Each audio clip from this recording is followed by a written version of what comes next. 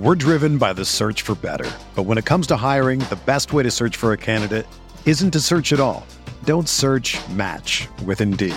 Indeed is your matching and hiring platform with over 350 million global monthly visitors, according to Indeed data, and a matching engine that helps you find quality candidates fast. Ditch the busy work. Use Indeed for scheduling, screening, and messaging so you can connect with candidates faster.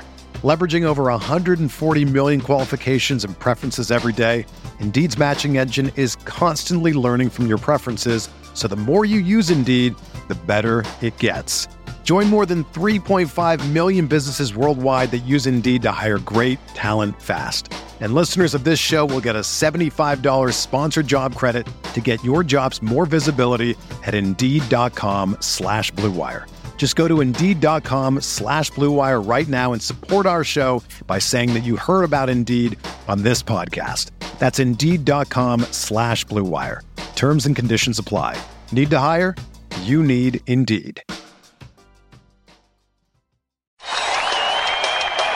When it's too tough for them, it's just right for us. Where would you rather be than right here, right now? The Rockpile Report with Buffalo Bills season ticket holder Drew Gear. The Bills make me wanna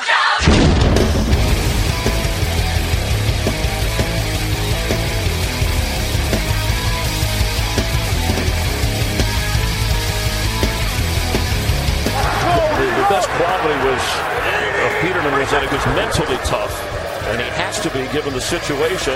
Juggled and eventually caught by Jason Kroom. The ball comes out, and the Bears have it.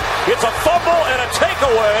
Eddie Jackson going the other way for the Chicago touchdown. Peterman in any way possible, even some of the defensive players. Blitzes on, and Peterman's throw. And that's another takeaway for the Bears. Leonard Floyd with a touchdown for Chicago.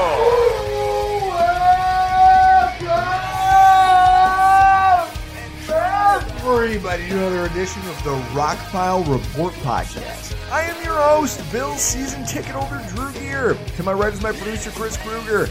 And that was Chris Myers from Fox Sports. Drew, we don't get paid for this. No, we don't. We don't get paid for this. No, we do not, Chris. We don't take a dime for doing this. Can we just not do this? Is not. No, that is not an option. A couple hundred people a week, Chris, inexplicably give a shit about what we think. And at this point, hey, if it entertains them, it's therapeutic for me. So fuck it. We do this week in and week out. And I strive to help people try to find the levity and just try to make this all fun, entertaining, even when it's not. Folks, we were talking, Chris and I, we were talking before we started recording tonight about being in a fist fight. Chris recently got into a fight at hockey. Yeah. It's one of the first times in his life. I shouldn't say the first, but one of the first times in his adult life he's been punched in the face. Well, any fight, and using quotes here, fights that I've ever been in has all been hockey related.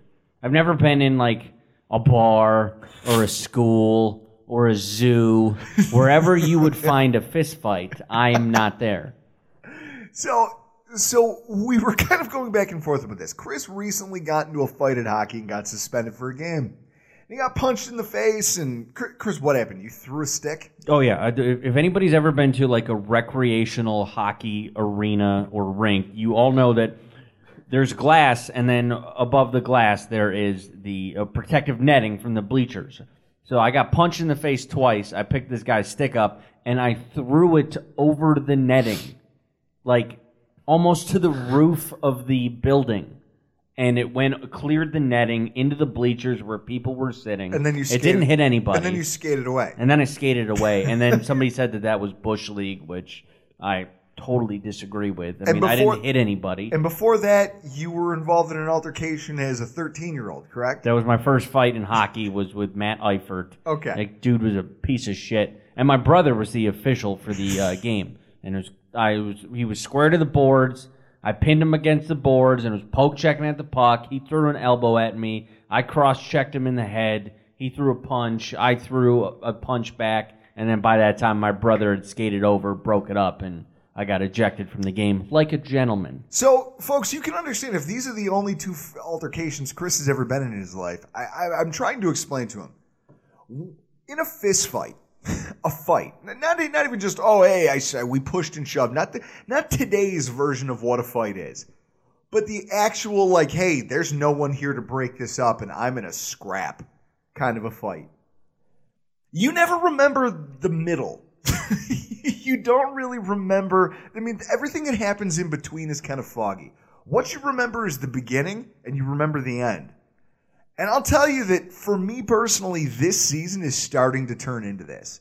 For the Buffalo Bills, this season, I can harken back to when, I'm not going to stand here and pretend I'm some kind of tough guy. I have had my ass handed to me before. And when it's going on, you're usually just, I don't know if you're in the fetal position, you're still trying to roll around so that they can't hit you in the same place twice. And you're just moving, and you just stick and move and you just keep thinking, this can't go on forever. This has to end at some point. Either he's got to get tired, someone has to come and break this up. That's what it's like to get your ass handed to you physically. And that's what this football season is starting to feel like for me. I mean, some of it's just getting fuzzy and foggy to me, Chris. I don't remember what happened. Like, I remember bits and pieces, but like in years past, you used to be able to ask me, Chris, what happened during this week on in the first half that we struggled and then we came back and won in the second half. And I could tell you what happened in that football game. And I got to tell you, man, these losses, they're starting to blur together. It's like I'm on the bottom of a pile right now, just getting punched, and I'm just covering up, trying not to take too much of it in. I mean, we got. I didn't even realize it until Monday, and we're gonna get into it here in a minute. But I'm like, Monday, I'm at work, at 5:30. 5:30, I get up for work, and I'm there by 6, and I'm looking back at yesterday's game and thinking, we got our asses handed to us. And then I'm like, oh, wait, we gave up less than 200 yards. What the fuck? Why did I think we just got our asses handed to us all over the place when in reality our defense was good? But we'll get into that in a minute. But, folks, honestly, this is what this is turning into. So I'm just going to steer right into it. Let's ride this out. Let's see how far can we hang in the pocket and just keep taking punches. I don't know, but I'm willing to find out, Chris. And with that, we're going to launch into this week's Bills News Update.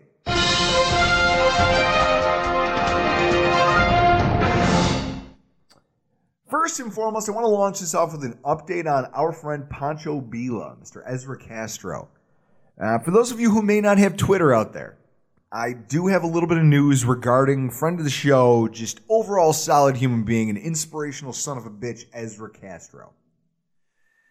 According to a recent tweet that he sent out, his latest CT scan has come back, and the results are that instead of improvement, there's evidence of enlargement in his existing cancerous masses, and it looks like new ones are starting to form. He's consulting with a new doctor, and they're going to try to come up with a new plan of attack. And he urges everyone out there to hug your loved ones when you have a chance, whenever you get the opportunity, and to just keep sending positive vibes his way. As someone who's currently dealing with a touch of this in his own family, there's nothing you can do but be positive, be supportive, and just hope that as things progress, because things are going to progress the way they're going to progress. And all you can do is try to stay as positive for that person as you can. And so, Ezra, from us to you, Chris, cheers. Good luck to you, brother. And then, in terms of the on-the-field product, all right, Chris, shake it off. Phillip Gaines. Chris, my favorite Buffalo Bill of 2018, right? No. Phillip Gaines sucks. Has been cut and has immediately signed with the Cleveland Browns. You can't write this shit. Going as far back as the beginning of this season, I started to see signs in training camp and in the preseason that maybe Philip Gaines, when you look at what, I guess this whole conversation starts with Sean McDermott, really, if you want to get into it. Chris, Sean McDermott throughout his career has been known for his coaching of defensive backs. Yes, most notably safeties. Roman Harper was a player who was a longtime player for the New Orleans Saints. He had a long career there, but towards the tail end of it, they decided that he was too old, he wasn't making enough plays, he was washed up, and they let him go. He signed with the division rival Carolina Panthers. And under Sean McDermott's tutelage and his defensive concepts, had a resurgence in his career, even though he was old as fuck. McDermott has that sort of an impact when it comes to his coverage units. And you can see that from all the teams that he's coordinated for, whether it be the Eagles, the Panthers. That's been a staple of his career, is just he's been a above average coach of defensive backs and pretty much coverage concepts. So I'm sure that when they signed Philip Gaines, they saw the fact that he had been hot shit. He had been a flaming bag of human excrement for the Kansas City Chiefs for the better part of 3 years on the football field, which is why they didn't even attempt to retain him. And at the same time, the Bills took him on because, I mean, look at what McDermott's done here. He took two guys who the league barely knew in Micah Hyde and Jordan Poyer and turned them into one of the conference's best safety tandems. Rookie Trey White was in the running for Defensive Rookie of the Year. He took an old cornerback in, what was it, Johnson? Vontae Davis? No. Last year, he had an aging slot cornerback, and then a rotation of cornerbacks. Over the course of a season, EJ, who just all played above average football compared to what they've been throughout their careers. EJ Gaines, who's been up and down injury issues, he got one of the best years that anybody will ever probably get from cornerback EJ Gaines, who, hilariously enough, with the last name, EJ Gaines goes on IR, which is what prompts this move to the Browns. But so here's the thing. When you're talking to McDermott had to believe that, hey, here's a subpar cornerback, but he's athletic, and I can coach him up and make him something. I mean, if you've had a track record of success, it lends credence to this thought process of, hey, I can make this work. The thing that I take away from this most is that finally this content, Chris, how many times have you heard it mocked when he says in press conferences, we have to go watch the tape? I've seen it on T-shirts now. Says it often. Exactly. So to know that it's that common of a phrase that gets made fun of, they actually watched the tape and finally did something about what they saw. That, A, makes me feel better as a fan, and B, as someone who runs a podcast and analyzes a football team, makes me scream, why did it take this long? I could have told you this guy was going to be a bum in the preseason. Every Chiefs fan could have told you he was going to be a bum. I mean, I understand it. But now he's been released after a terrible game against, pretty much everybody we've played against this season. But he probably reached the pinnacle of it this week. So it's hilarious to me that one Gaines, former Bill EJ Gaines, goes on IR for the Cleveland Browns. And their response is, I don't know, what else can we pull off the shit heap? Oh, I know. This guy who just also got let go by the Bills. Chris, the way Philip Gaines has played this season, doesn't he just look like a Browns player? He looks like a guy. At this point, he does. He looks like a guy, and in fact, I'm starting to wonder. He deserves to be in a Greg Williams defense. He deserves to be in Cleveland. Point blank and period. More power to him. Chris, cheers. Don't let the door hit you, Philip, where the good Lord split you. And with that, I think it's apropos that we jump right into this week's Week 9 recap because oh god, we've got Philip Gaines for you, folks.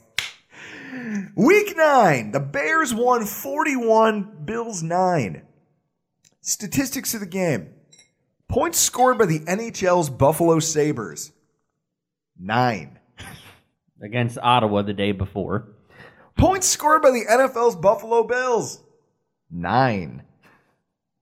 Quarterback Mitch Trubisky, 12 of 20, good for 60%, 135 yards, 1 touchdown, 1 pick, 1 sack, a 76 quarterback rating. Nathan Peterman, 31 of 49, 63%, 189 yards, 0 touchdowns, 3 interceptions, 4 sacks, a 45.4 rating. 3 passes attempted of 10 yards or more, 0 completions. Why is he throwing the ball 49 times? Buffalo, 10 penalties, 163 yards, 22 first downs, 6 of 18 on third down conversions.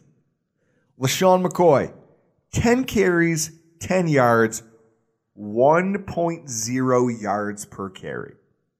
And Phillip Gaines, 100% of this defensive snaps, 2 defensive pass interference calls for a combined 90 yards, 3 tackles, 0 passes defensed. Chris, I think the way that we should start this off is talking about the tailgate, because that might have been the most enjoyable part of the entire day. That's what it is every Sunday at New Era Field.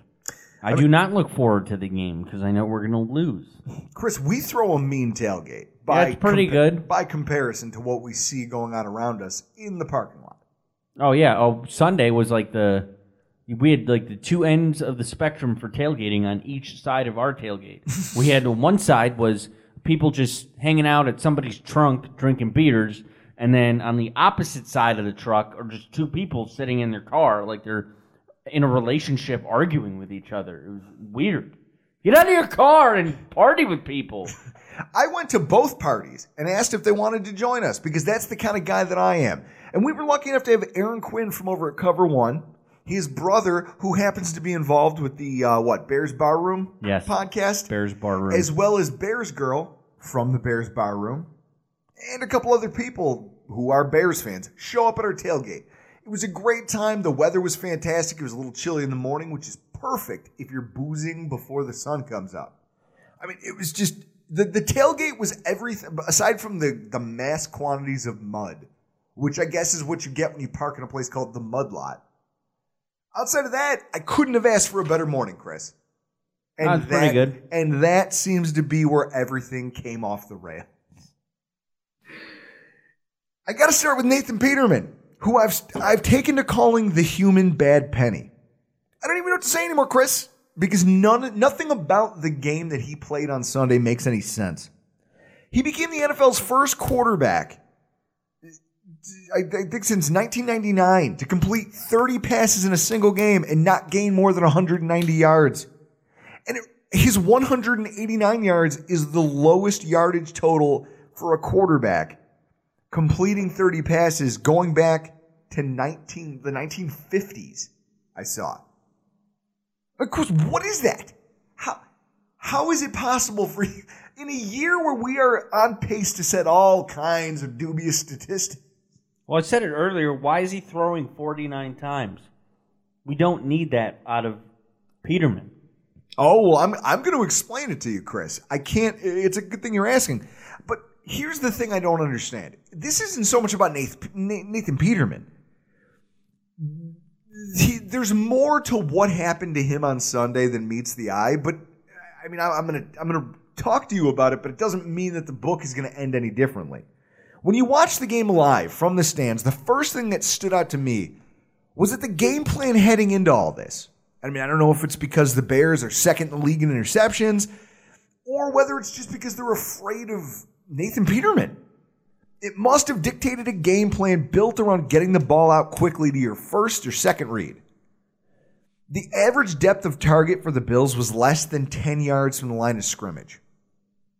I mean, Chris, that's how let me read off some of the wide receiver statistics that we ended the day with.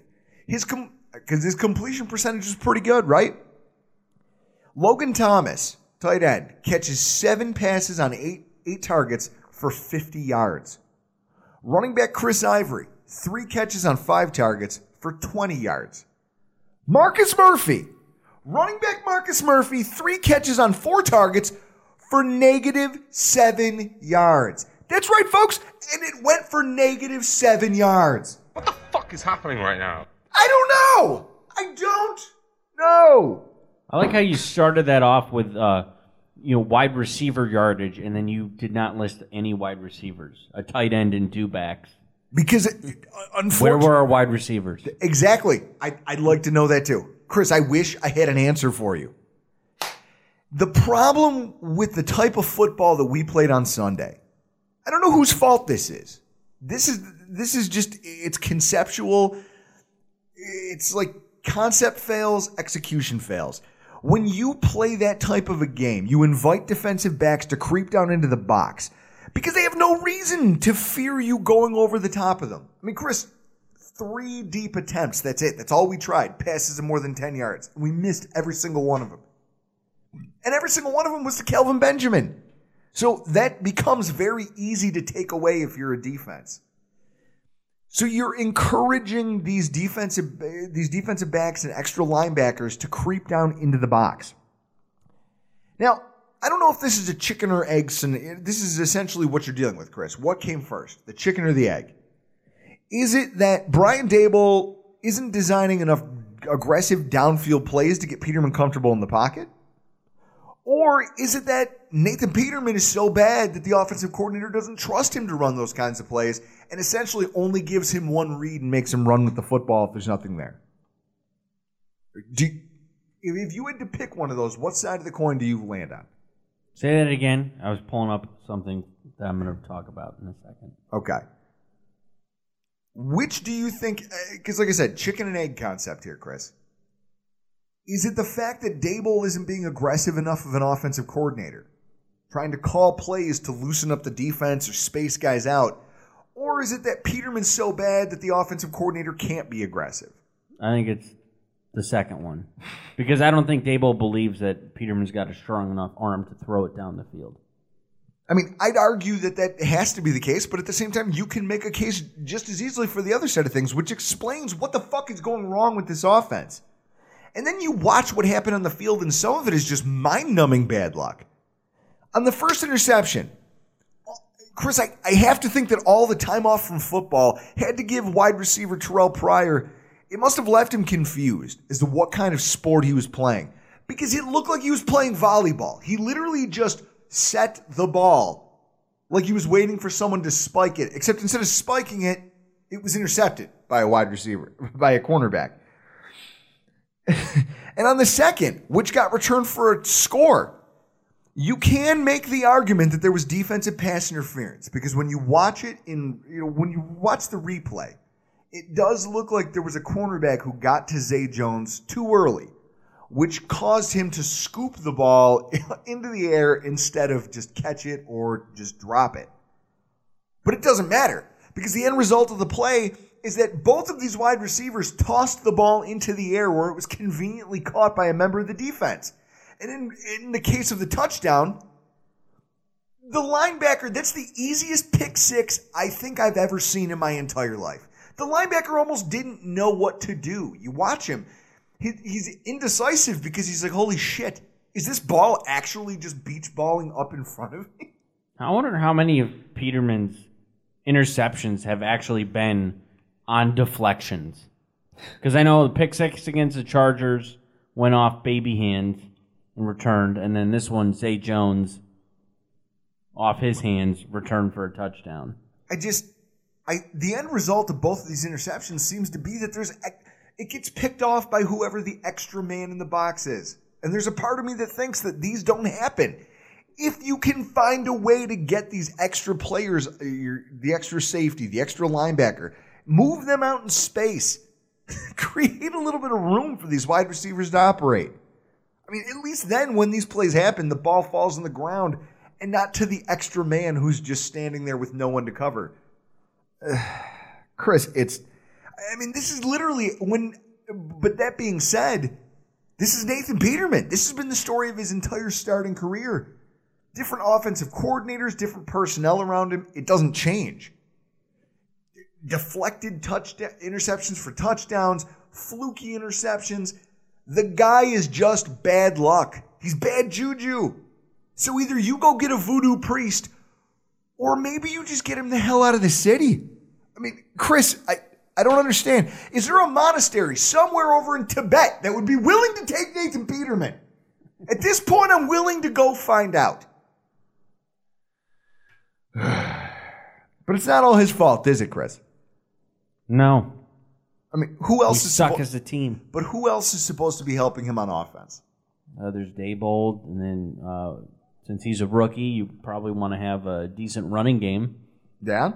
So where has our running game been since week 1? I don't know. Why don't we put it on the back of a milk carton and try to find it? I don't even think that would work.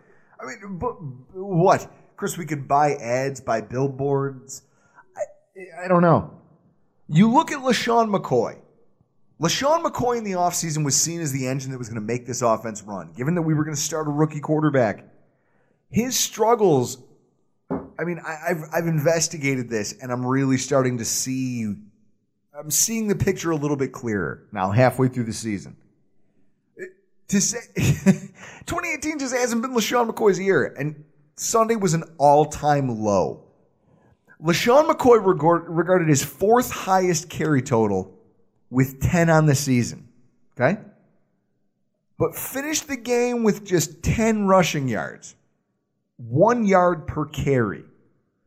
I looked at games throughout the course of his career going all the way back to his rookie season in 2009.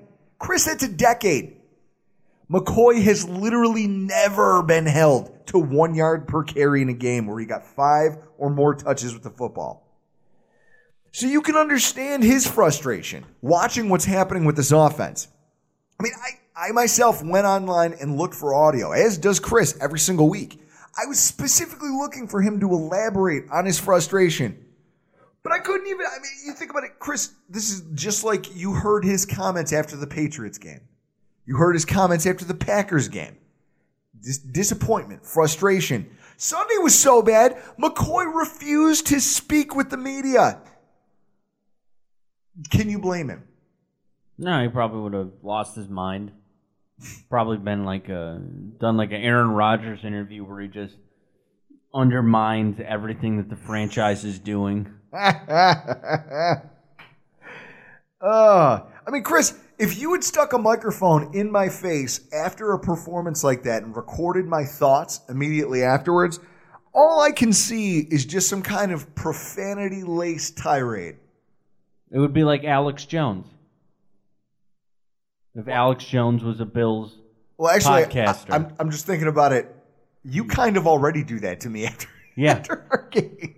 Yeah, that's how you are after the games immediately. Oh, and it takes you 48 hours to calm the fuck down. Which is why we record on Wednesdays, folks. Now, this is it. It's not hard to see why LaShawn McCoy's had such a shit season. You watch the offensive line play, and if you sit in the stands or if you're watching at home and you're actually paying attention to the formations and the way things are being executed, one thing has stuck out to me time and time again. Even with McCoy, I mean, I'll be the first one to admit it. LaShawn McCoy does not look as explosive this season as he has in years past. But the line and the game flow have been disastrous for his productivity. Time and time and time again. The lack of a passing attack has led to teams just playing a ton of single high safety and putting extra defenders in the box. And the play of our offensive line has been so bad that they're not able to compensate, which leaves free defenders on almost every single snap to just move into the rushing lanes and make plays. And today I verified that the numbers back up what my eyes are telling me. Statistically, our running backs are having a terrible year in terms of yardage. According to Football Outsiders, the Bills' offensive line is not great in terms of runs getting stuffed, but they rank 25th in the NFL, meaning that we aren't the worst team in football in terms of at least getting our running backs to the line of scrimmage. The problem stems from the fact that we are the 32nd ranked team in terms of blocking at the second level. So the issue now becomes, Chris, I've got defenses that aren't scared of my passing attack, so they crowd the box. I've got an offensive line that can get my running backs to the line of scrimmage and really not much farther than that. You know how they've upgraded, at least for practices? I think I've seen them in commercials and Teams probably have them, but they're those like remote control dummies. Can we start 5 of those on Sunday? I don't know, but we have to figure something out. I mean, and then here's what I'll say. The culmination of this is something we actually talked about in one of every year, folks, for those of you who are new to the show, we record with different people who work in the draft community. And one of the shows we did was on running backs with the RSP Film Room's Matt Waldman. And we spoke about running backs, and one of the concepts that came up was the fact that in every given draft class, there's a handful of running backs who all have the physical tools, just naturally, just on their own, to be a lead rusher and, in some cases, a star running back at the NFL level. The thing that really separates the ones that make it from the ones that don't is whether or not they develop patience and field vision, or whether they're the guy who just comes out like C.J. Spiller and tries to turn every single play into a home run. I mean, you can make the case. C.J. Spiller was a talented enough running back in college to come into the NFL and be a dynamite running back. But he tried to turn every single play into a home run instead of just taking what the defense gave him on more downs than not. On the flip side of that, you've got the Jamal Charles and the LaShawn McCoys of the world. But then you've also got Lawrence Maroney, who, first-round draft pick for the New England Patriots, had all the physical ability in the world, but never became that dynamic running back that they were looking for because he didn't know how to stop trying to make every play an 80-yard play. I think the problem for LaShawn McCoy, first and foremost, is the fact that he feels like he has to make something happen every single time he touches the football because the rest of the offense is so bad. Chris, do you see this as something that's possible? Is it a plausible thing, or am I just drunk? I mean, it's both. You are drunk, and I could see that McCoy would want to try to hit home runs every time. Because I don't think he gets the ball enough as he should. And when he does, he wants to make a home run play. And that's been again, it's to his detriment because you're running behind a terrible offensive line into a loaded box more often than not. So you're not going to get home run plays. Instead, you should be looking to just, hey, can I get behind this guy and get 3 yards? Can I get behind this guard and center combination and just try to eke out 2 or 3 just to keep the drive moving in a positive direction? Instead, what you see is him just trying to get out in space. But we don't have offensive linemen who can get to the second level and block to create that space. So it's creating this quagmire that everyone is falling into head first. And, Chris, essentially that's where we die on the offensive side of the football. I mean, I feel terrible for him. I feel awful. This has to be the worst offensive line and the worst offense overall that he's played on in his entire career. And I feel bad for LaShawn McCoy. I do feel bad for him as well. And Bean probably should have done the right thing and sent him away for any kind of pick that he could get. Well, we've already crossed that bridge, and you've already chugged your Seagrams. But when you talk about the offensive line, I guess the silver lining to come out of Sunday's game is that there are changes coming. Yeah, didn't Wyatt Teller play finally? Absolutely. For the first time all season, Russ Bodine and Deion Dawkins were the only offensive linemen to play 100% of the snaps. Jordan Mills, our right tackle, saw the largest drop-off in snaps as the team plugged in Jeremiah Searles, who's a guard tackle, just a backup on our roster, in his place for a large part of the second half. And Wyatt Teller himself, I think he got 16% of all the snaps, but he still got into the mix at guard. Chris, that, above everything else that we saw on Sunday, has to leave Bills fans with some sense of positivity. That, okay, this coaching staff has seen enough from certain players in a season that, at this point, we all have to admit what it is. It's a lost season. It's a lost season. And I think that we went into halftime down 28-0, and right then at the half, McDermott went, well, fuck. This is a game we're not going to win. That's 7 losses on the season. 9-7 if we run the table. That probably won't get into the playoffs. So let's start seeing other people. Fucking right. It's going to be interesting to watch and to just see what obviously I'm going to have my eyes glued on what's going on in the media just to see what practice looks like this week. Who's getting snaps with the first team? Who's getting snaps with the second team? And then coming into Sunday, I mean, that's going to provide one of the biggest stories of the game for me personally. It's just going to be watching the offensive line and seeing who gets to play where and how many snaps they get. Because I do think we've reached that point where it's time to start seeing what people have on the offensive side of the ball, knowing that there's some guys who simply aren't going to be here next year. And Chris, you yourself said it last week. What did I say? That most of our offense was not going. Most of the offense that was starting for the last 6-7 weeks will not be here next year. Oh, yes, I did say that. That will happen. So, with that said, Chris, this seems like the perfect opportunity. Fuck it. Throw these guys out there. What do you have to lose? Shuffle up the offensive line. Remember in the preseason how I complained about it constantly? Probably, yeah. You complain about a lot of things, so I forget what you're complaining about. It all just blurs together in one giant shit montage for you. Just like this season has. Ultimately, it's going to be fun to see what they do with the offensive line going forward and see what the results of that are. Because ultimately, some of these guys are going to make it, some of them aren't. And if some of these younger guys, these unheralded guys, can step up and provide a little bit of a spark, kind of like how Groy started the season at center and was terrible. And then he got replaced by Bodine, and he hasn't been a world beater. He probably shouldn't be our center next year, but he was better. Maybe some of these other guys can do the same at their positions and at least prove that they deserve another year. That's going to be an interesting fight to watch. On the opposite side of the ball, Chris, I couldn't be more impressed with our guys. I couldn't. You said it. Yeah. You couldn't believe. I was like, oh, we got our ass kicked today, and I'm like passed out on my couch for the rest of the day. Which, by the way, we did leave at halftime, like gentlemen.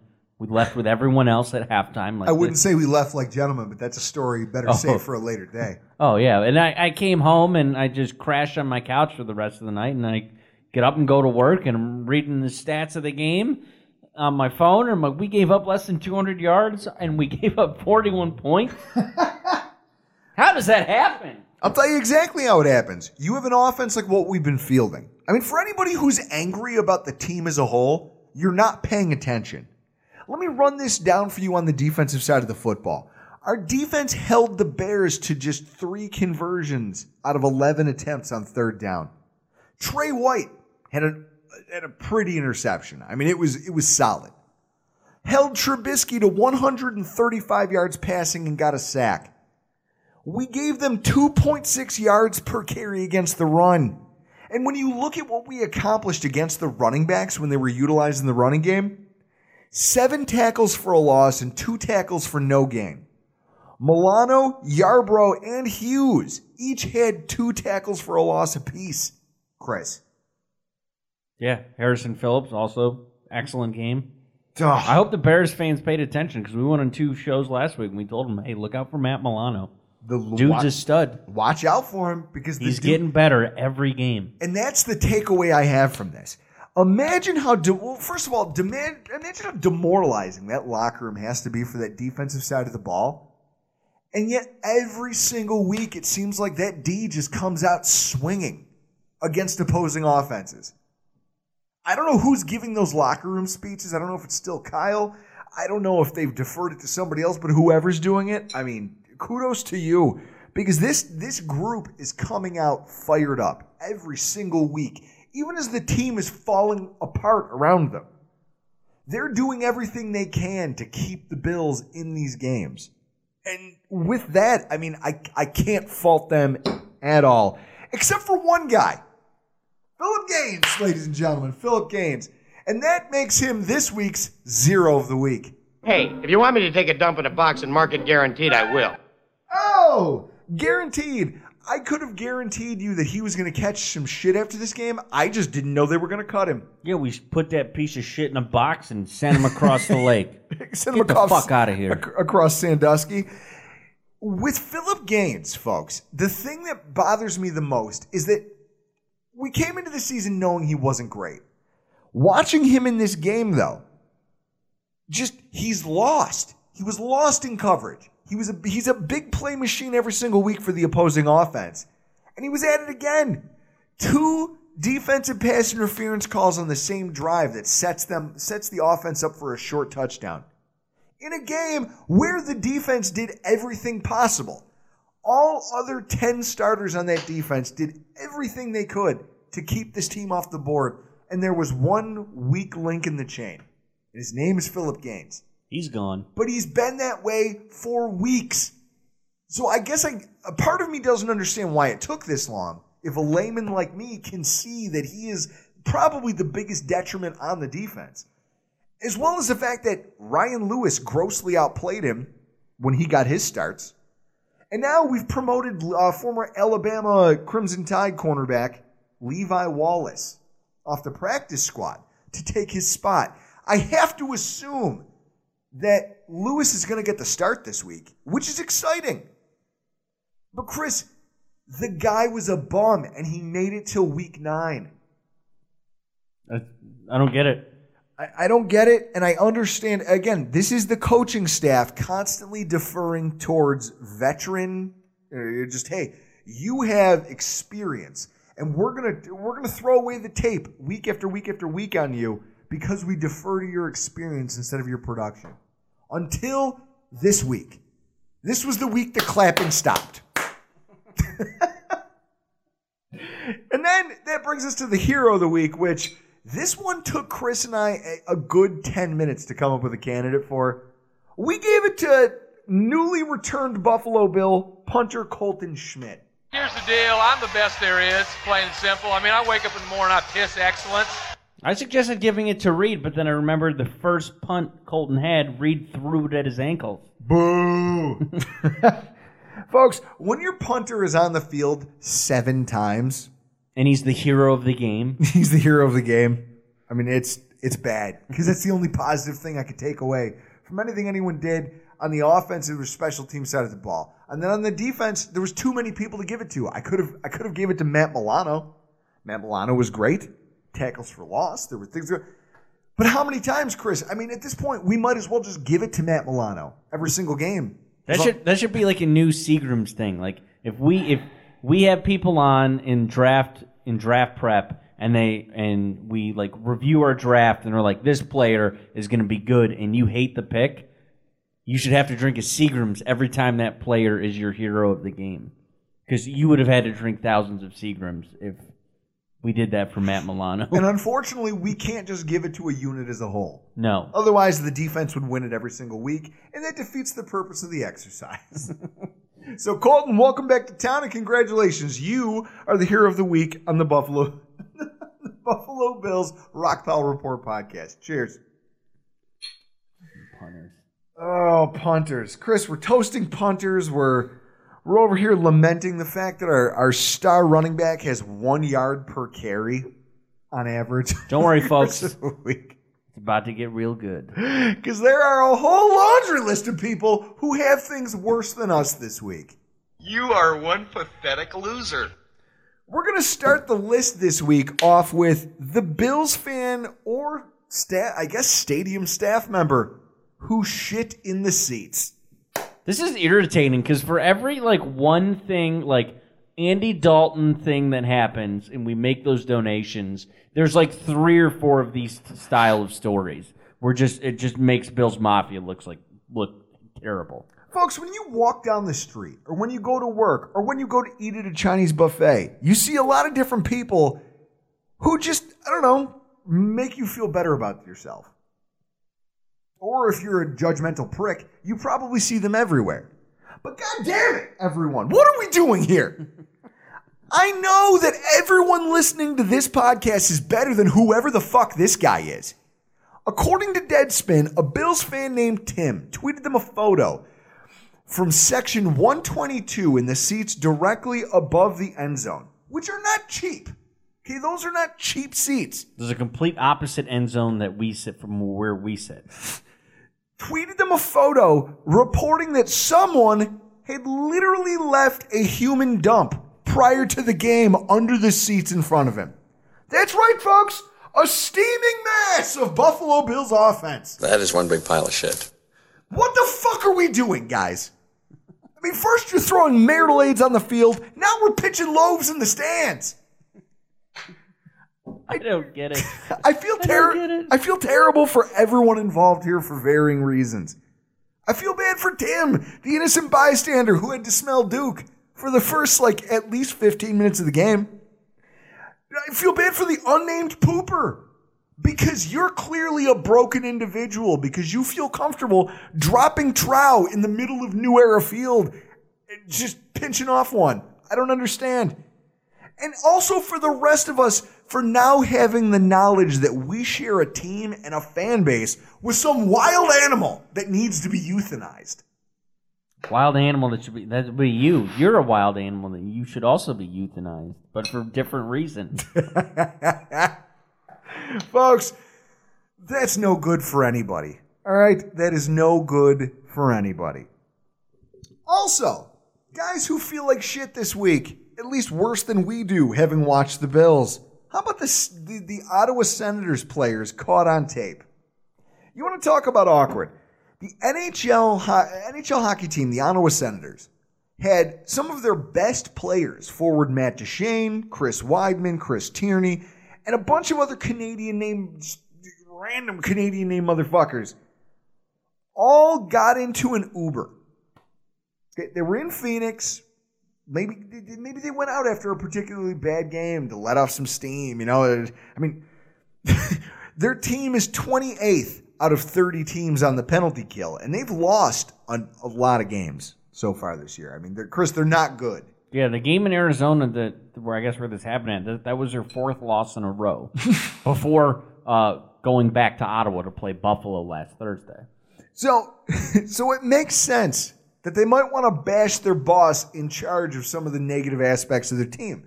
The Buffalo Bills players, I'm sure, can, Chris, I'm sure there's been things said about Brian Daboll. I'm sure there's been things said about certain position coaches by players on the Bills staff. None of them are dumb enough to get recorded by an Uber driver and then have that video obviously make it to the internet. Chris, can you give me some context to some of this stuff? Yeah, most of it came from Matt Duchene talking about the penalty kill coach, Marty Raymond. Said Marty Raymond, the only coach in the NHL history to have the worst power play and the worst penalty kill within a calendar year of each other. And they proceeded to just drunkenly, in Canadian style, obviously because they're Canadians, it was super polite bashing.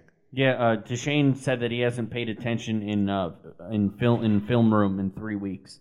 That sounds like a schoolgirl complaint, but by Canadian standards, he might as well have told his mother to go fuck himself. Well, the fact that this happened a week ago, I don't even think that the season at the time of the recording was 3 weeks old.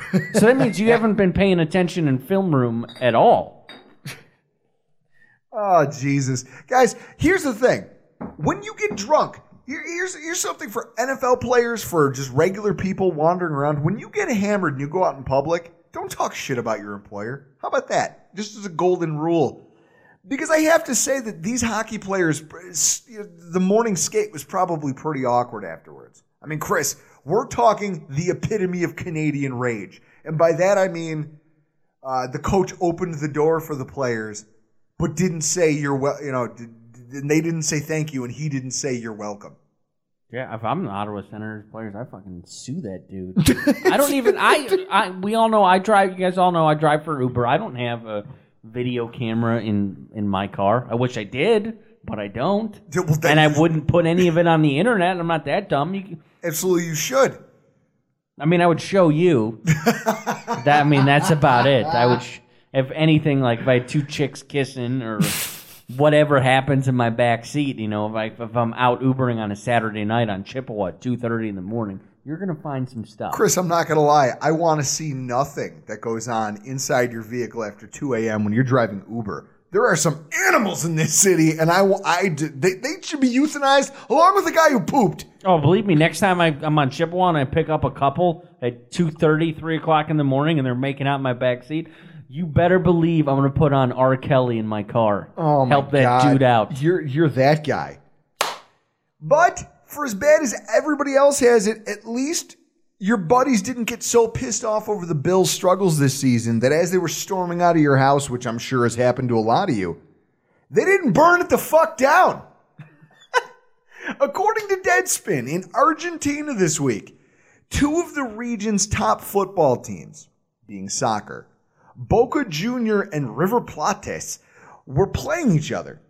A man named Oscar lived with his roommate Arturo, and they were fans of rival factions. The game went south, one team kicked the shit out of the other one, and Oscar got on the losing side of things. And because it's soccer, obviously some crazy shit happened. They fight, Oscar decides, you know what, fuck you, I don't need to live with you, I'm going home, I'm getting my stuff. Arturo tells him, hey, you go do whatever, fuck you, my team's great. Oscar goes back to the house, gets his shit, and then decides, you know what, fuck you, it's soccer, and sets his house on fire. He sets his house on fire and walks off into the distance like some kind of fucking action movie hero. Did you imagine if American football was at the level of soccer was internationally? You and I would both be dead. You and I would have killed each other a long time ago if that was the case. I mean, this probably happens in like L.A. because we know oh my God, people that hang out at the Coliseum. I just feel bad for this guy. I mean, our team may be terrible, but at least nothing that we love is engulfed with flames when the game is over. Yeah, please, nobody get an idea and go burn down Dayball's house. It's a bad idea. And now that we've talked about things that are shit and things that are covered on fire, I'd like to talk about something that's both. And that's the Oakland Raiders and their entire fan base. Chris, how? For everyone who says it's hard to be a Bills fan right now, how are you a person who roots in Oakland, who roots for the Oakland Raiders? I don't understand. I have no idea. They're currently 1-7. They traded away a generational player in Khalil Mack. They traded away their former first-round draft pick at wide receiver in Amari Cooper. They're one of the worst offenses in football, right up there with the Buffalo Bills. And they allowed an NFL quarterback named Nick Mullins. That's right. You probably never heard of him. Neither have we. His very first NFL pass, he got to throw against the Raiders. It was his first NFL game ever. He put up 262 yards, 3 touchdowns, and a 151.9 quarterback rating. Chris, holy shit. If that's not a shovel to the back of the head like that, you've seen that video on YouTube, right? Where the girl tries walking away and the other one just hits her in the back of the skull with a shovel. That's this. Holy shit, if that's not a nail in the coffin, I don't know what is. You can try to tell me, okay?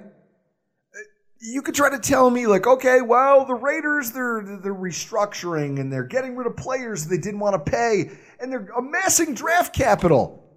If I'm a Raiders fan, what do you even do here? Who do you root for? Do you even bother getting out of bed on game day?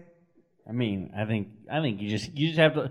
They have I think they have 3 first-round picks next year, so you technically just have to ride this out. Maybe they're just having because the season we're having right now is we were supposed to have this last year, and Raider fans I think just need to take this in, and if it's the same next year. Because Gruden wants all this goddamn draft capital, and if you don't hit on a couple of these picks, Chris, and they're not even going to be in Oakland anymore. Yeah, they're going to Vegas. So that's it. If you are a current Oakland Raiders fan living in Oakland, what do you have left? You have nothing. It's literally, they took everything from you and then they left. They gave you one last shit sandwich to take a few bites out of, and then They packed up their circus tent and left town. Holy shit. And Chris, Oakland. What else does Oakland have going on for it? Nothing. No, Oakland's a shithole. Why would you want? Wow, that's aggressive. Yeah, why would you want to play in a goddamn baseball stadium? All I know is that what the Oakland Raiders have done to their fans this year is cold as fucking ice. And no matter what the Bills do to us this year, Chris, and no matter how bad the pummeling we take as fans is, it's not like this. At least we know they're not kicking our ass literally on the way out the door. And so with that, folks, we move on to Week 10. Hopefully we all feel a little bit better after talking about some people who, the less fortunate than us in the sports world. Week 10 preview, the Buffalo Bills versus the New York Jets. Time, 1 p.m. Eastern Standard Time. It's going to take place in the Meadowlands over in New Jersey. Chris, why don't you give me the weather report and the line? A high of 44, sunny on Sunday. Bills were favored. Not just kidding. Jets are favored by 7. And on CBS throughout New York State and Northern PA, Andrew Catalon and former Buffalo Bills wide receiver James Lofton. All right, folks, and I know everybody out there is super excited to see the 2 and what are we now, Chris? 2-7 Buffalo Bills take on the 3-6 New York Jets. I know you're all super pumped about this matchup. So to help us get fired up for it, we have a special guest who specializes in covering the New York Jets. Joe Blewett. So he over pursues, needs to dive at the ankles, which he does sometimes too much. He throws the back shoulder fade. So that's a really good move by McCown. Turn on the Jets film room.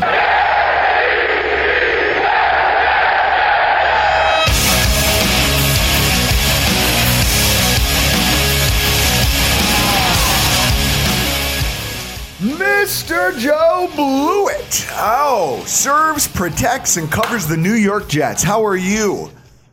If you've been watching the Jets, then as you just introed me, I'm doing not too well right now. I don't think any of us are doing well. I'm waiting already until April, so it's been a mess right now, but it is what it is. So. Oh, hey, listen, we're in the same boat, man. This is it's one hell of a ride. So how are things going over at Turn on the Jets Film Room, folks? For those of you who don't know, he does his own show, Turn on the Jets Film Room, with Joe Caparoso and another group of guys over at Turn on the Jets. What's that been like so far? I know that you've been doing it for how many months? I mean, it's been since like August, but now since one of my good buddies and the buddy that you guys know names, he ditched out a little bit. I actually got Marcus Coleman on, who is a 11-year NFL veteran. So me and him break down film for 2 to 3 hours, weekly, maybe a little bit less, maybe a little bit more, but. Yeah, doing film with a guy who knows just a immense amount of football and knowledge about football. It's unique because there's not a lot of people who do that, just strictly talk about film. And honestly, even people who do talk about film, there's not a lot of people who know what they're talking about with film. and having him, it definitely helps. So we're doing well. We're definitely doing well. Fantastic. Guys, I'm telling you, even if you're not a Jets fan, I've learned some things just following them. You're going to want to check it out. There's going to be links in the write-up for the show tonight. But let's jump right into this. So first off, the 2018 New York Jets. You guys are at 3-6. Is that correct, or am I missing your bye week in there? No, that's right. The whole division has the same bye week. I'm not going to lie. I've this season, I tried to describe it to one of my friends as like being in a fight. I go, whenever you've gotten into a fist fight in your life, you never really remember the kicks in the head you might have taken in the middle. You remember the beginning and you remember the end. Like, we're somewhere in the middle, I think, across the division, unless you're the New England Patriots. I mean, I just feel like that accurately sums up what we've all gone through so far. So on the flip side, for Gangrene over here, Todd Bowles. That's where I want to start this off. My favorite quote about Todd Bowles was from a Jets fan on Deadspin, where he stated that whenever you see Todd Bowles on TV, he's always making a face like he just found an unexpected surcharge on his cable bill. There's a lot of talk right now that he's, even though he's starting a rookie quarterback, the fan base seems like they've lost their patience with him. I mean, what's your take on that? Yeah, and honestly, like I hear a lot about people saying, zombie Bulls and all this stuff. I honestly don't care about how you act and things like that, because Bill Belichick's one of those guys who doesn't really have facial expressions and things like that. If you win, you win. But yeah, the guy needs to go, just regardless of everything, from stupid decisions, punting the ball away, 2 scores down with 3 minutes left in the game, or like last game against Miami where the Jets let up 6 points the entire game.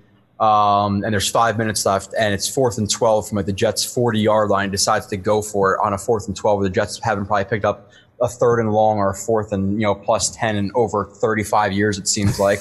So he decides to go for it there, and then obviously things happen from there. But the guy is just he's miserable.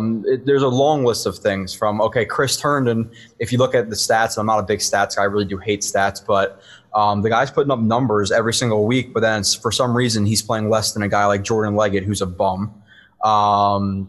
There's also guys like Elijah McGuire, who played pretty well last week for the most part when he was in, but then they keep trotting out guys like Isaiah Crowell, who is flashy at times where, he looks good, but then there's other times where he's just super inconsistent with his vision. So from his game time decisions to not calling out Spencer Long. I don't know if you guys watched Spencer Long last week, but the guy had 5 or 6 or 7 snaps and spent almost every single week where he can't even get it to Sam Darnold. Darnold is having to make Odell Beckham type catches to even just catch a football from shotgun. So he wasn't pulled out. It's just it's been years and years of this guy who has no clue what he's doing at this point in his coaching tenure. He needs to go. I think the entire staff, the entire brass needs to go at this point because I like Darnold. I liked him a lot at USC. I liked some of the games that he's been playing, and he's had some struggles obviously with him being a 21-year-old rookie. The youngest ever start since their merger. So he's going to have his lumps, but I don't want him to continue to coach in this team because I don't want him to regress, as young as he is. So there's been a lot of things with this guy, and like I said, he's a bum. So I mean, that's one of the things I've noticed, and that in some cases people have made parallels to Sean McDermott. That he's they've called him a coordinator, and sort of Hugh Jackson-esque too. I mean, when you talk about coaches that are currently dealing with rookie quarterbacks, the ones who see, and in Miami, you're seeing it. Coaches who were coordinators who seem to have struggled once they got the position of head coach. And in the cases of Hugh Jackson and in the cases of Todd Bowles, I mean, obviously, I still have some faith, but the jury's out for a lot of people on guys. But for Adam Gase, on McDermott, I'm still willing to let this play out. But in the case of a guy like Adam Gase, again, you're talking coordinators who were handed situations that they probably could have thrived in and instead failed. And it's because they were overmatched. They weren't meant to be head coaches. I mean, there's only 32 of those jobs. So it wouldn't shock me to see him let go either. But Sam Darnold, I mean, you mentioned him, and that's kind of where I want to start talking about this offense. I mean, I know the news broke today after hours of show prep and putting all this stuff together. And then today he suddenly got this foot sprain where he's not going to play. So it's going to be, I guess I'm disappointed in the fact that I'm not going to get to see, because I'm not going to sit here and tell you that I've watched a whole Jets game. I'm not going to, no one should subject themselves to that unless they have to, if you're a Bills fan. Well, you watched the whole Jet game earlier because Jeff Fisher was the analyst. Oh my God. I didn't, you know what? And the thing was, we just told people, we're like, listen, I recorded it just so I could go back and see how bad Jeff Fisher was. And it turns out he was as atrocious as I expected. But with Sam Darnold, here's what I see. I see a young quarterback, like you said, youngest to start. There's good. I mean, he's 19th in the NFL in 20-plus yard passes. He's only 13th in sacks taken, which, I mean, Bills fans, we know all about a rookie quarterback taking their lumps, both systematically, in their understanding of football, in their execution of football, and physically, just standing behind a line of scrimmage and not really seeing plays develop. I think he's done well considering he's taken so few sacks. I mean, out of all the rookie quarterbacks, he's the lowest. And out of all the rookie quarterbacks, he's got 11 touchdowns, which is also the highest. On the flip side of that coin, 14 interceptions, 8 of them in the last 3 games, and currently leads the NFL. He's got a lower, and this one, I know you said you hate stats, but this one jumped out at me, and I couldn't wrap my head around it, so I'm hoping you can help me. He has the lowest completion percentage in the NFL. Now, when you look at what the Bills have been trotting out week after week after week at quarterback, somehow we are 0.3% better in terms of completion percentage than Sam Darnold has been. So, man, I guess I want to ask you, what is the feeling around, with you, for you personally, and just around the fan base as far as Sam Darnold and where he currently stands as a quarterback? Well, just overall, I think it's pretty much where you expected. Like I said, with a 21-year-old kid coming out with not a ton of talent around his team. Now, yeah, would I like to see some of the lower number turnovers? Yes, no doubt about it. And I'm not. Trust me, you guys know from talking to me, and if, like I said, if you listen to the show or anything like that or Twitter, I'm definitely not a homer. But just like versus the Vikings, you see some of the lack of talent on the team where he's trotting out guys. Well, Nunwa was hurt, and Robbie Anderson, yeah, he's a good deep threat, but other than that, he's really not much. And they're trotting out guys like Deontay Burnett, who was an undrafted rookie this year, who's also 21, 22 years old. They had Rashad Matthews. They added him to the roster, but he's a veteran, aging guy who's not really anything to write home about. They're trotting out Sharon Peak. You guys know about this with the Bills. We have better than the Bills with positional talent, skill talent, but it's definitely been a rough go with him. And then also with that, you talk about the sacks, and a lot of those sacks is because of, if you did watch USC, how well he moves and how some of the plays he makes. He's not Michael Vick, but he could definitely move around in the pocket and get out of the pocket, keep his eyes down the field. So he doesn't take a lot of sacks, but that's not saying there's not a lot of pressure that's coming to him almost every single snap. And then something that I mentioned before with the running game in Crowell, the offensive line, I think right now for those stats guys, they're like 30 or 31st in the NFL in terms of run blocking in the NFL.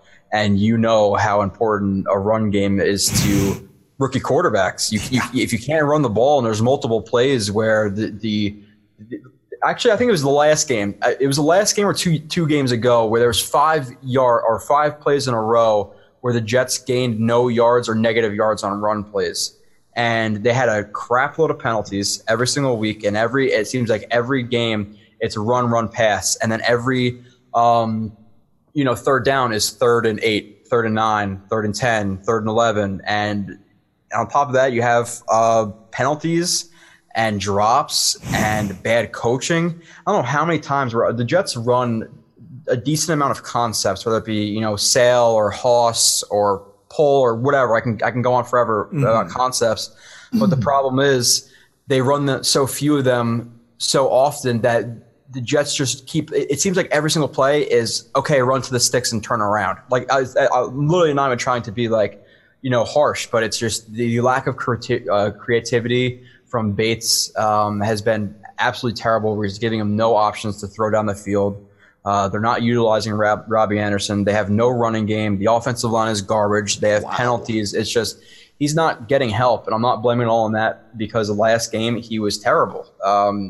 There was times where he would, if there was a guy on a curl to flat or a hook to curl zone, he wouldn't read that flat defender. He would just assume that based on his exit angle that he was going to go into the flat, but he was staring down a 10-yard out or a 10-yard curl, and he would stare at that guy, and he would bring the defender to where he wanted to throw the balls. So he wasn't looking guys off. He was just chucking balls up. He didn't see anything. And honestly, right from the snap this game, he looked flustered. And that might be because of the last time I played Miami. They were in his face the entire game, and the offensive line was just getting abused in pass protection. Just over and over again, Shell was getting dominated by Wake, and nobody was getting open. So he's been pretty much what I expected. I like to see a little bit lesser of the turnovers, but the Jets team, coaching, etc., is just not helping this kid at all. And he's 21 years old, so I'm not gonna go crazy about it. But he's pretty much what I expected for the most part. See, now that's fantastic analysis, and I picked up something in there that you were talking about when you're talking about him staring down receivers and it leading to interceptions. One of the biggest things that going into this draft, there was the debate over who was going to be, because you knew a quarterback was going to be the number 1 overall pick. It was just a matter of which quarterback. And there was so many rumors, whether it was, the Browns love Josh Allen, the Browns love Mayfield, they love Darnold. The one thing I heard consistently was that Darnold was viewed by a lot of scouts as the most pro-ready of all these prospects. So it didn't shock me that he was leading in terms of the touchdowns. Now, in terms of the interceptions, though, manipulating defenders with your eyes, especially at the NFL level, is incredibly hard. Mm-hmm. We are starting Nathan Peterman. We've seen every way, shape, and form to get intercepted at this point, just in the handful of games he started for us. Do you think that this is something that over the course of the season, because I'm sure you've witnessed some growth from him from week 1 till now, do you think his vision is something that's going to continue to improve, or is there something else mechanically with him that do you think is sort of feeding into these turnovers? Or is it literally just him having to get used to the speed? It's a combination of a lot of things. It's the play calling, it's the talent, and it's not like consistently it's okay. He's playing, terribly. It was really this game and the game against the Jaguars where he really struggled, which with the lack of weapons playing the Jaguars when they were actually good, not the Jaguars of now. They were really, really good at that point, and he was forcing some balls, but. Other than that, like there was a game, I think it was versus the Colts, where he was like 10 for 22, and I watched the film. It was the best game he played. So I'm not really a big like stat guy, but there are times where he'll look a defender off into the flat, and then he'll jump back to a curl. Just really simple concepts I'm throwing out there, but he'll manipulate guys. He'll flip his hips, and even his body mechanics. He'll show that he's throwing to the flat where he knows that he wants that slant, but he wants that linebacker and the hook, the curl to move over. So that slant is open, and he's been showing that plenty. He dominated the Colts. He dominated in the Broncos game. He's played well. It's just there's been a couple of games where it's not as consistent, and you could see the team around him is definitely hurting his confidence. So he's definitely showing it. It's the speed of the game. It's getting used to different defenses. It's getting used to his weapons. He needs better weapons, but I think he's definitely going to improve, especially for as young as he is. He's 21 years old. People have to understand that. So. Oh no, and that's a caveat that I think a lot of these guys should get, unless you're Brandon Weeden starting your first year at 27 years old, which literally is a thing only the Browns can manage. That's the only franchise that can pull that off. But you touched on something here that makes me kind of want to move on to another topic. Scoring struggles, you've kind of addressed a lot of the things that are wrong with the offense, the offensive line, the running game not really materializing on a consistent enough basis to support a rookie quarterback. Sounds like a lot like us. This team, for Bills fans out there who may not realize it, has 6 games where they've scored 17 or fewer points, and they've lost every single one of them. And over the last 3 weeks, you guys are averaging 11 points per game. Now, I know that injuries have played something of a role. I think, in my opinion, one of the biggest losses for you guys is running back Bilal Powell. He was always an underrated part of the Jets' offense, in my opinion, and maybe that's just me as an outsider kind of overblowing the guy's value. Injuries aside, where do you think your offense does things well, and what's something that Bills fans should be watching for on Sunday when your team takes ours on? Nowhere. The best part of them, one of the best parts about Sam Darnold at USC was getting him rolling out in play action and using that ability that he has to throw on the run. And the Jets did that in the beginning part of the season, and it worked to an extent, but they kept running sail concept just consistently, and defenses for some of our listeners who might not, I was going to say for some of our listeners who might not know what a sail concept is, can you just describe that real quick? Yeah, that would be me. I have no idea. Okay, so it's obviously it can be different from where players basically come from, but a sail concept is it's a three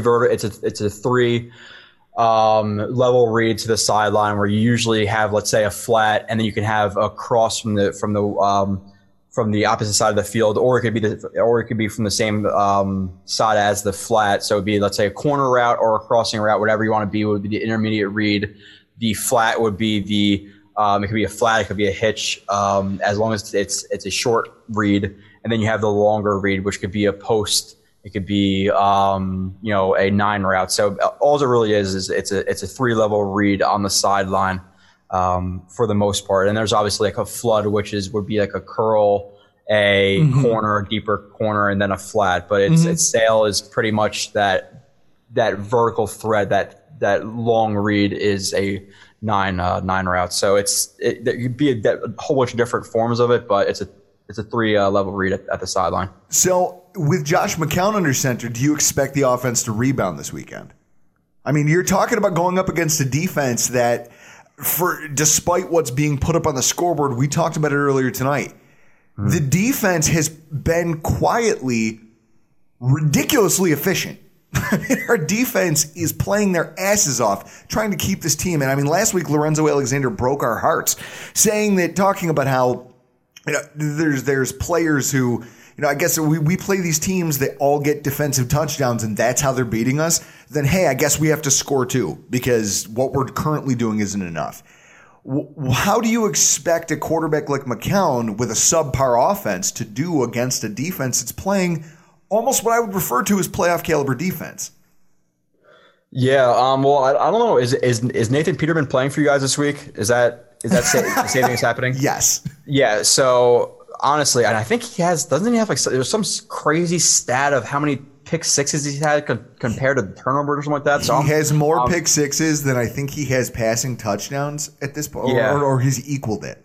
He's either tied or I think the Jets are going to get one or two turnovers with that because the Jets over the last couple of weeks, the defense has played really, really well at times. As in certain games or certain games they play, they play terribly as well. But I think they get a turnover or two from Peterman, giving the Jets a good field position. Because I'm assuming you guys don't give a ton of yards, but some of the games that have been playing, or the Jets have been playing, recently have been. Okay, you're at the Jets 20. Here you go, Darnold against the Jaguars or the Bears or the Vikings. Drive the field 80 yards because they haven't really been forcing a lot of turnovers. But I'm hoping versus Peterman they can force some of those turnovers. And with the offense, really the only thing I can hope that they do, and the only thing they do well is really Quincy Enunwa. And then hopefully they see some I see some more deep shots to Robbie Anderson because they just haven't been doing it at all. They don't open up the offense at all really with Anderson. It just drives me absolutely insane. So I think the only thing the Jets can really do is take deep shots and then use those screen plays to get Enunwa because Enunwa. Oh, he's like he is a phenomenal wide receiver. I watch of what I've seen of Jets games. I'm jealous that we don't have a super physical, super competitive wide receiver like that. Yeah, he's really the example. When people say, "Oh, he's a running back with the ball in his when he gets the ball in his hands from receivers," that's exactly what he'll truck 3-4 guys over. So I'm hoping a lot of screen plays, a lot of deep throws to Robbie Anderson because for whatever reason, Jeremy Bates, when Darnold is in, he doesn't throw the ball plus 20 yards ever. So everybody is stacking the box and playing shallow zones, and Darnold doesn't have any room to throw. So I'm hoping they change a little bit because of McCown playing, but. I see this as like a game where it's like, nobody's going over 20 points type of game. So, especially not you guys. So. My God, if we got over 20 points, it would be an aberration. It would be like a lunar eclipse. So you mentioned the defense. I just got a few questions before we let you go about that real quickly. Bills fans have gotten to know the New York Jets defense. For the last 7 or 8 years, that's been one of the trademarks of New York Jets football. I mean, it's been defined by strong D-line play, solid defensive back play behind him. Names like Revis, Cromartie, Richardson, Wilkerson, all of these guys have played back there. Demario Davis, I mean, you can say what you want about him, but you guys had some decent inside linebacker play. Now, what you have, I mean, I'm looking at this and I'm seeing that you guys are tied for 19th in the NFL in sacks behind the Bills somehow. And during your latest 3-game losing streak, you have yet to give up more than 250 yards passing. I mean, like I said, this is something we as Bills fans are really familiar with. And a lot of that feeds into the turnovers on the offense. Now, I personally, when it comes to Darren Lee, I'm very much interested in what happens with him throughout his career. This is my quote on him pre-draft. The guy is Keith Ellison 2.0. He can suck my ass. At the beginning of the season, Darren Lee seemed like he was really coming on. And then, I don't know what happened, but I stopped hearing positive things about him. So I don't know how that's going. Yeah. But I guess I got to ask, on your defense, where are the chinks in the Jets' armor? The kinks? The chinks in the armor there. You said a different word there, but that's okay. But yeah, so it's Lee he's been okay, where the seasons before that he was just absolutely terrible. But now he kind of is like a below average starter you can kind of pass with. So, but he's still an issue at times in zone coverage. So he's one of the badder spots of the defense. The pass rush that you talked about with the sack numbers, the pass rush, if they're not throwing stunts and sending 5 or 6 guys, is absolutely non-existent. So that's one of the problems with the defense. And then the depth of the secondary, especially the corners, with Tremaine Johnson, who they signed to a contract that was like $1 billion. He's played, I think he played the first 4 weeks, and now the last 5 weeks he hasn't played, so they're hoping for him back. But I would say depth at corner, slot corner. Lee is still a little bit sketchy, and a pass rush are some things that you can watch for that the Jets defense is definitely below average at. So, Peterman should have some time in the pocket at times. That's the worst thing, though. That is the worst thing in the world because the guy's interceptions all come. I mean, the quote, you can take this and tell your friends. The quote that I read that made me laugh my ass off was, this is coming from a Bills fan, if Nathan Peterman were to stare down wide receivers on the street the way he stares them down in the field, the dude would have more restraining orders than interceptions. Like yeah, that's bad for you guys then.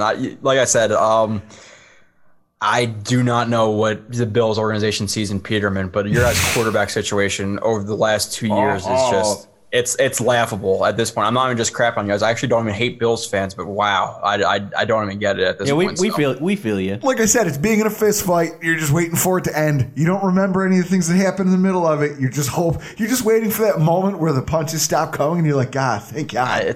I think for Bills fans, you guys are just sitting in a fetal position, just trying not to freaking get your ass kicked and be in the hospital at this point. I've been rolled before. I mean, as a guy who used to get into fights, I've gotten my ass handed to me. And this season reminds me a lot of some of those fights where you're just laying on the bottom, covering your face, just trying to ride it out. You're like, this guy can't throw punches at me forever. Like, that's it. Yeah. Joe, eventually. Why don't you tell people where they can find your stuff online, and we'll link it all in the write-up to the show. Cool. Yeah, it's just the podcast app, TOJ space film space room, and then YouTube. It's just you type in Turn on the Jets, and like you said, I know there's not a ton of film shows out there, and I'm sure that a lot of people don't want to hear about Jets. But if you do want to watch just the 2 weeks that the Jets play the Bills and learn some about concept like Sale or Haas or Pohl or Kreese or Mills or wherever you want to learn about, we talk about, especially the 11-year NFL veteran who had 3 picks actually in that Monday Night Miracle. If you want to learn about some football, especially with the Jets playing the Bills, we'll obviously talk a lot about it this week. Definitely jump over and check us out. We want to thank Joe Blewett for coming on. He, on Twitter, I don't think he said it there at the end, but if you want to follow him and his personal Twitter, it's at JoeRB31. And so that, Chris, brings me to what we here on the Rockpile Report are going to be watching for come Sunday. I mean, we used to do Keys to Victory, but at this point, that seems old hat. It seems pointless. So what we're going to do is we're just going to give you a rundown of what it is we're looking for. And me personally, I said it before, I want to see what the offensive line rotation looks like. Yeah, I want more Wyatt Teller. Give me more Wyatt Teller. I want to see what Wyatt Teller has. This Searles kid, let's see if he has anything. Because both he and Mills, our current right tackle, are free agents at the end of the season. It's going to be interesting to see what kind of shuffling they do on the offensive line and experimentation comes from it, and the production that might bring. I mean, think what's the worst that could happen, Chris? What's the worst that shuffling our offensive line could do? Yeah, we're already out of the playoffs. I'm also going to be watching to see the Jets' offense. Hearing Joe Blewett talk about it, it sounds like there's nothing positive about it, and that Sam Darnold's growth as a quarterback was really the only thing worth watching. With him out of the game, the thing I want to see is, can we take a shitty offense and a shitty quarterback, and can our defense do what the Dolphins did last week, that our special teams can win the football game? Because I have a feeling, Chris, that our defense needs a game here just to flex their muscles a little bit. Show like, look, we're still here. We are still a solid unit. A playoff caliber unit. They've been playing like it for weeks. I'd like to see that aspect of it. And then I want to see what happens if the Jets find a way to lose. Does Todd Bowles get fired immediately afterwards? Do they fire him at halftime?